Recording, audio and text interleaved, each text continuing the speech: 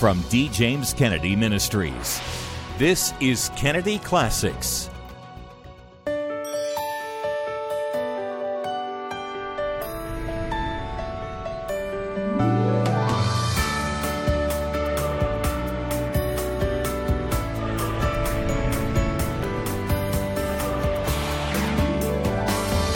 Welcome to Kennedy Classics.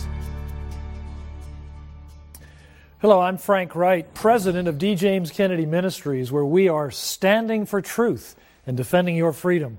Welcome to Kennedy Classics. Many of us have a fascination with the criminal justice system.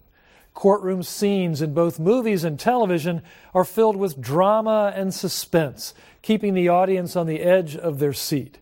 For decades, there was an entire cable network dedicated to courtroom trials. Recently, the infamous O.J. Simpson was granted parole, and many were waiting in anticipation to hear the verdict, just as they did nearly 25 years ago when he was on trial for murder. And since that compelling trial, there have been many more so-called trials of the century. Why is it that we have this unusual fascination with the legal system? When we're watching the drama of the courtroom, oftentimes we're watching a person's life hanging in the balance of the scales of justice.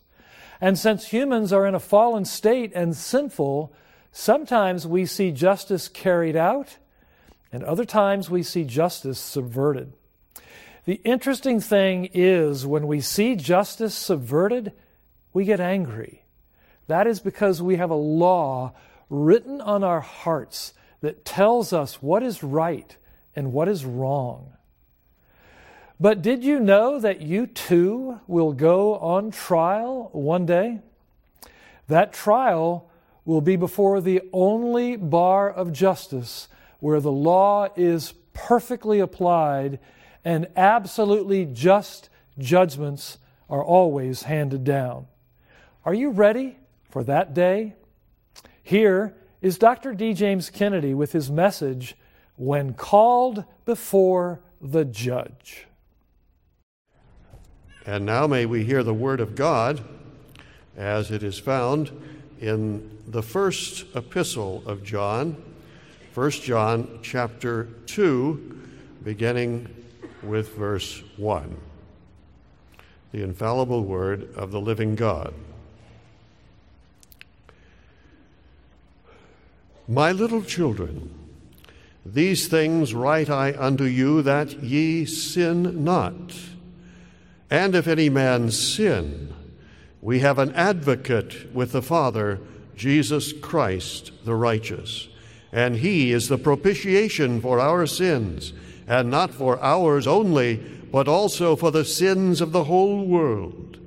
And hereby we do know that we know him, if we keep his commandments. He that saith, I know him, and keepeth not his commandments, is a liar, and the truth is not in him. And may God speak to us today through his holy word, and may his name ever be praised. Amen. It seems that these days you can hardly turn on the TV news without seeing something about a court case, whether it's terrorists charged with murder, individuals charged with the murder of a spouse and child, or others charged with child abuse. It seems that we're being drawn into the courtroom all of the time. And if that's not enough, how many programs are there now with Judge Judy and Judge Joe and Judge whoever on the tube? Well, I suppose that is indicative of the fact that there is something fascinating about the courtroom, that we seem to love to watch it and see what happens. Or surely there are tremendous issues that are at hand, consequences of tremendous portent that are resolved. And I'm sure that many an accused has cowered in terror before visions of electric chairs or guillotines or hangman's nooses or suffocating gases. Yes, there's something very terribly fascinating about a courtroom. You need a lawyer. That was the statement that shocked the world about 2 decades or so ago. It was issued by the Judicial Commission of the State of Israel to examine the Beirut massacre. But these words were not made to common criminals, but rather to Prime Minister Menachem Begin, Defense Minister Sharon, and a number of other cabinet members. The government's words were these: this may be harmful to you. You need a lawyer. Today I want to call your attention to the most famous of them all, one that you don't remember because it hasn't yet happened. I'm talking about a trial more important than any ever decided by the Supreme Court or any parliament or senate. More important than the trial at Nuremberg will be the great assize, the final judgment bar of God. And in that case, eternal destinies will be decided, and we will at that time know whether we will spend eternity in the joy and the bliss of paradise or in the pain and punishment of eternal hell. And I want to invite you to look through the clouds into the future of that great day when the whole world is gathered in serried ranks and the judgment throne has been set up. The great assize is open, the books are unlatched, and the accusations and sentences are read. And my friend, you are the defendant. And I am commissioned as an agent of that court to remind you and to warn you that these proceedings may be extremely harmful to you. You need a lawyer. But hush now, it is too late. The court is in session.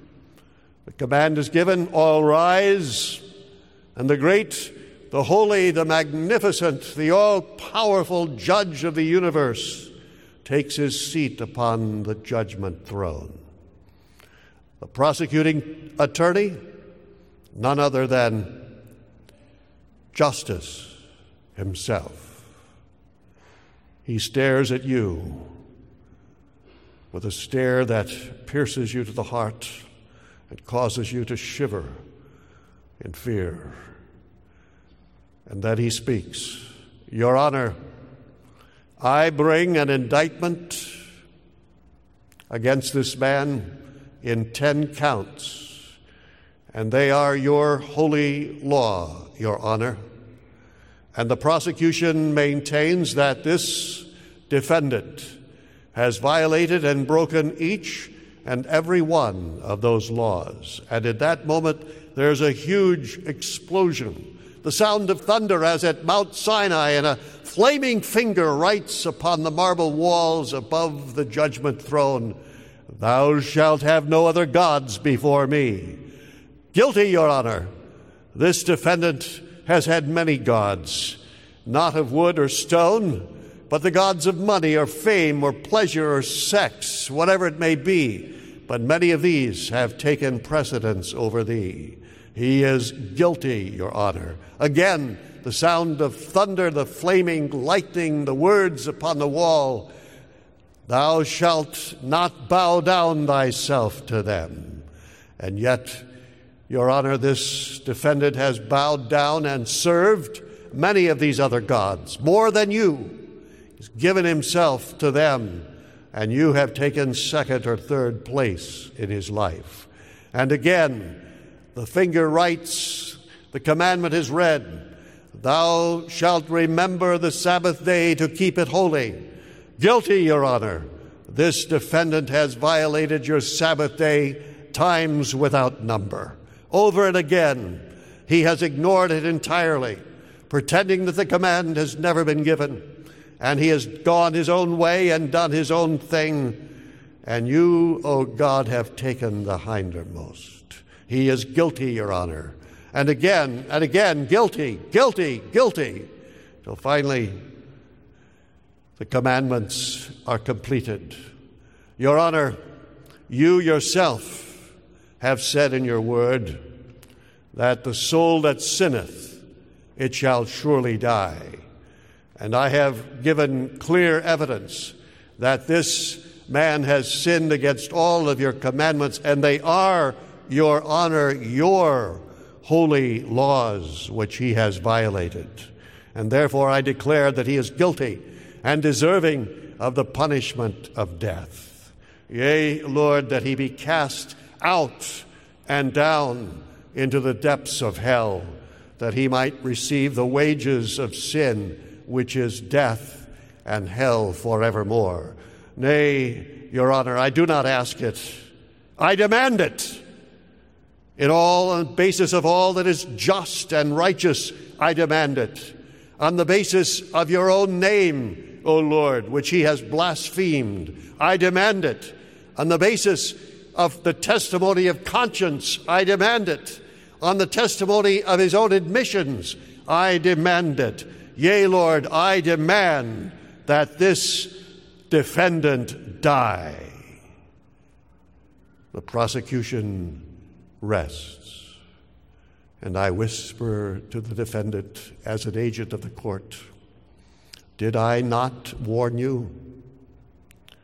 Did I not tell you that these proceedings could be extremely damaging to you and that you needed a lawyer, and you merely smirked at the thought that you, righteous person that you supposed yourself to be, needed any lawyer at all?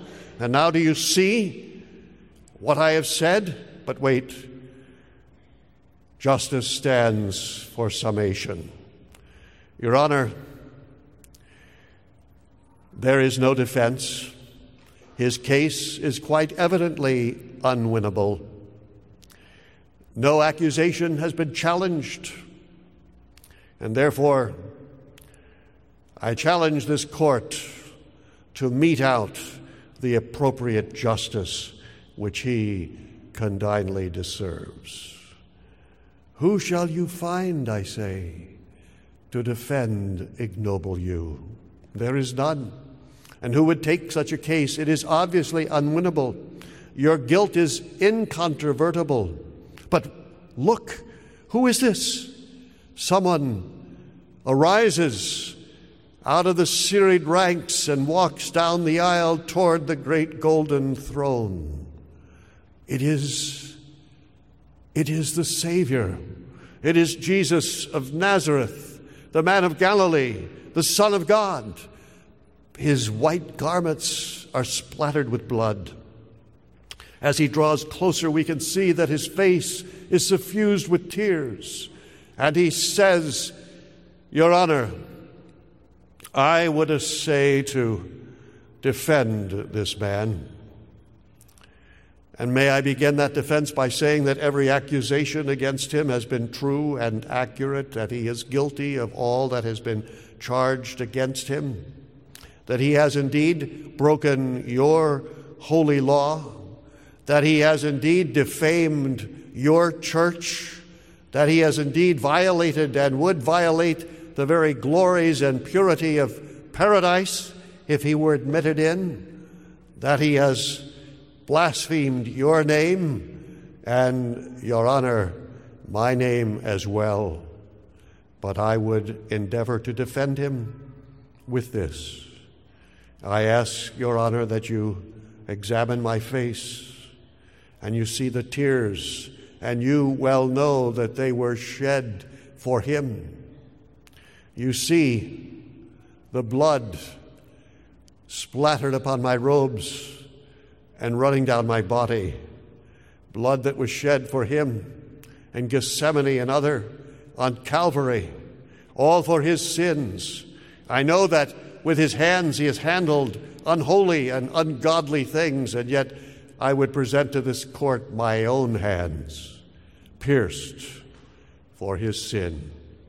I know that his mind has been the home of unclean and illicit and evil thoughts, and yet I would call the attention of this court to the fact that my brow, pierced and bleeding, has suffered for that which went on in his mind.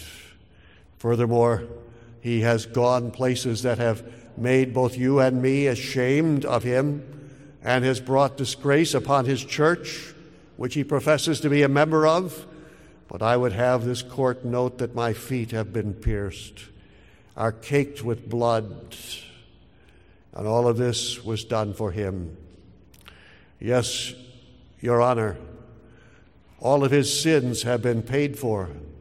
I acknowledge that he deserves naught but wrath, but I would have the court know that that wrath has already been poured out, and it was poured out upon me as I hung in his place upon a cross at Calvary, and that I endured that wrath beyond what he or any other mere mortal could possibly comprehend. An infinite penalty was mine, and this was done for him. I acknowledge that he is deserving of death, but, Your Honor, you know that I died in his place, and I suffered the torments of hell upon that cross for him. And it would not be just, it would indeed be the height of injustice that his sins should be punished once upon me and then a second time upon him. Therefore, Your Honor, I ask, not based upon mercy, but I ask, nay, I demand, based upon justice, that you cannot punish the same sins twice, and they have already been punished in my body and soul. I demand that justice be done, and this man be exonerated and freed. The defense rests. Ah, my friend, your case has brightened considerably. A hopeless situation now has hope. What shall the judge decide? But here now, he returns to his bench, and the judge speaks. Let us hear these words which cannot be altered, cannot be changed forever and ever and ever. Your entire future rests upon these words. Straining to hear every syllable, we listen as the judge speaks, saying, "The judgment of this court is that there is no condemnation to them who are in Christ Jesus." Case closed. Ah, my friend, indeed, this was a glorious victory. But I would say not merely to you, but to all listening to my voice, that each of you will one day stand before the judgment of God. There is a judgment not only of Christians, but of unbelievers as well, not only to saints, but as sinners as well. And how will you do in that day, when the law of God thunders against you, and your violations in thought and word and deed are known unto all, and the secret things of a sinful life are brought into the light of day? How will you do when conscience, your own conscience, rises up and accuses you? How will it be when the world cries that you are a hypocrite?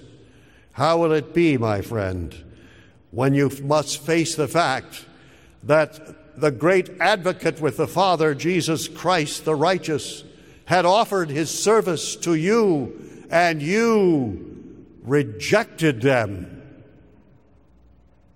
You mocked at them.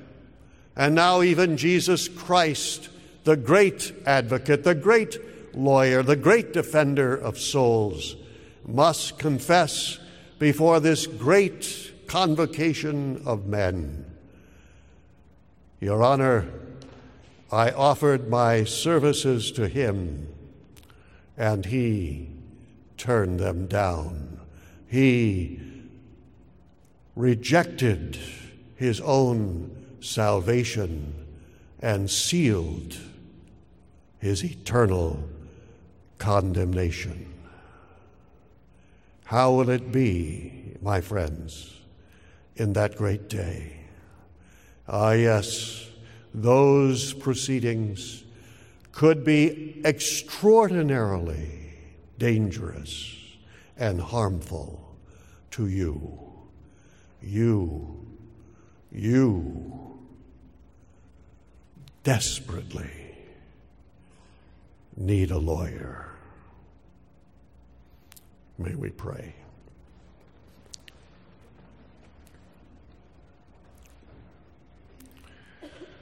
O Christ, you have said in your word that if any man sin, we have an advocate with the Father, Jesus Christ the righteous.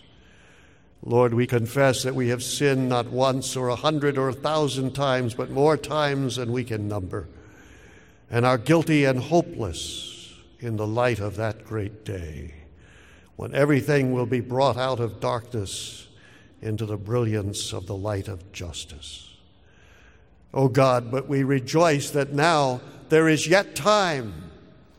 We may have rejected your offer of your glorious service, but now, O God, seeing our plight, seeing the danger that we are in, we eagerly say, O Christ, if thou would condescend to be my advocate, to be my lawyer, I would gladly accept it right now, saying, Lord Jesus Christ, I confess that I am guilty, but pray that you will take my case and that you will display your hands and feet and side and brow, wounded so grievously for me. Lord Jesus Christ, be thou my Savior, my God, my Lord, and my hope. This I pray in thy most glorious and incomparable name. Amen. Did you pray just now, asking Christ to be your Savior and Lord? If you did, then Jesus himself says, "He who believes in me has everlasting life." The Bible doesn't say might have everlasting life. It says has everlasting life. The debt has been paid, and the gift offered freely by your advocate, Jesus Christ. To help you begin to grow in your faith, we'd like to send you the book Dr. Kennedy wrote for new believers. It's Beginning Again, which is precisely what you're doing.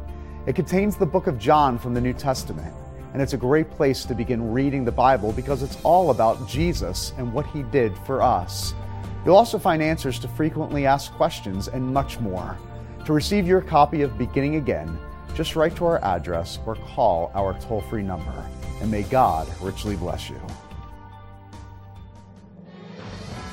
As Dr. Kennedy showed us, before God's bar of justice, we all need a lawyer. And not just any lawyer.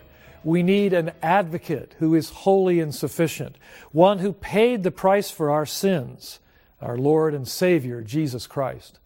And on earth, God calls us to seek justice and to correct oppression as a reflection of his own perfect justice. Too often in America, judges have not applied the law justly. An entire generation of Supreme Court justices and federal judges has substituted their own liberal policy preferences in place of the text and the original meaning of the Constitution. By God's grace, President Trump has consistently nominated avowed constitutionalist judges to the federal bench. But more than 60 of them are stalled as opposing senators obstruct their confirmation. we have put together a petition to Senate leaders calling upon them to use their expanded majority to get these good and qualified judges confirmed immediately. This represents the best opportunity in decades to return the judicial branch to its proper role of judging, rather than legislating from the bench. Let the Senate hear from you by signing this urgent petition online at djkm.org/judges. That address, again, to sign the petition to Senate Majority Leader Mitch McConnell and Judiciary Committee Chairman Lindsey Graham, calling upon them to move forward with the confirmation of these 60-plus judges, is djkm.org/judges.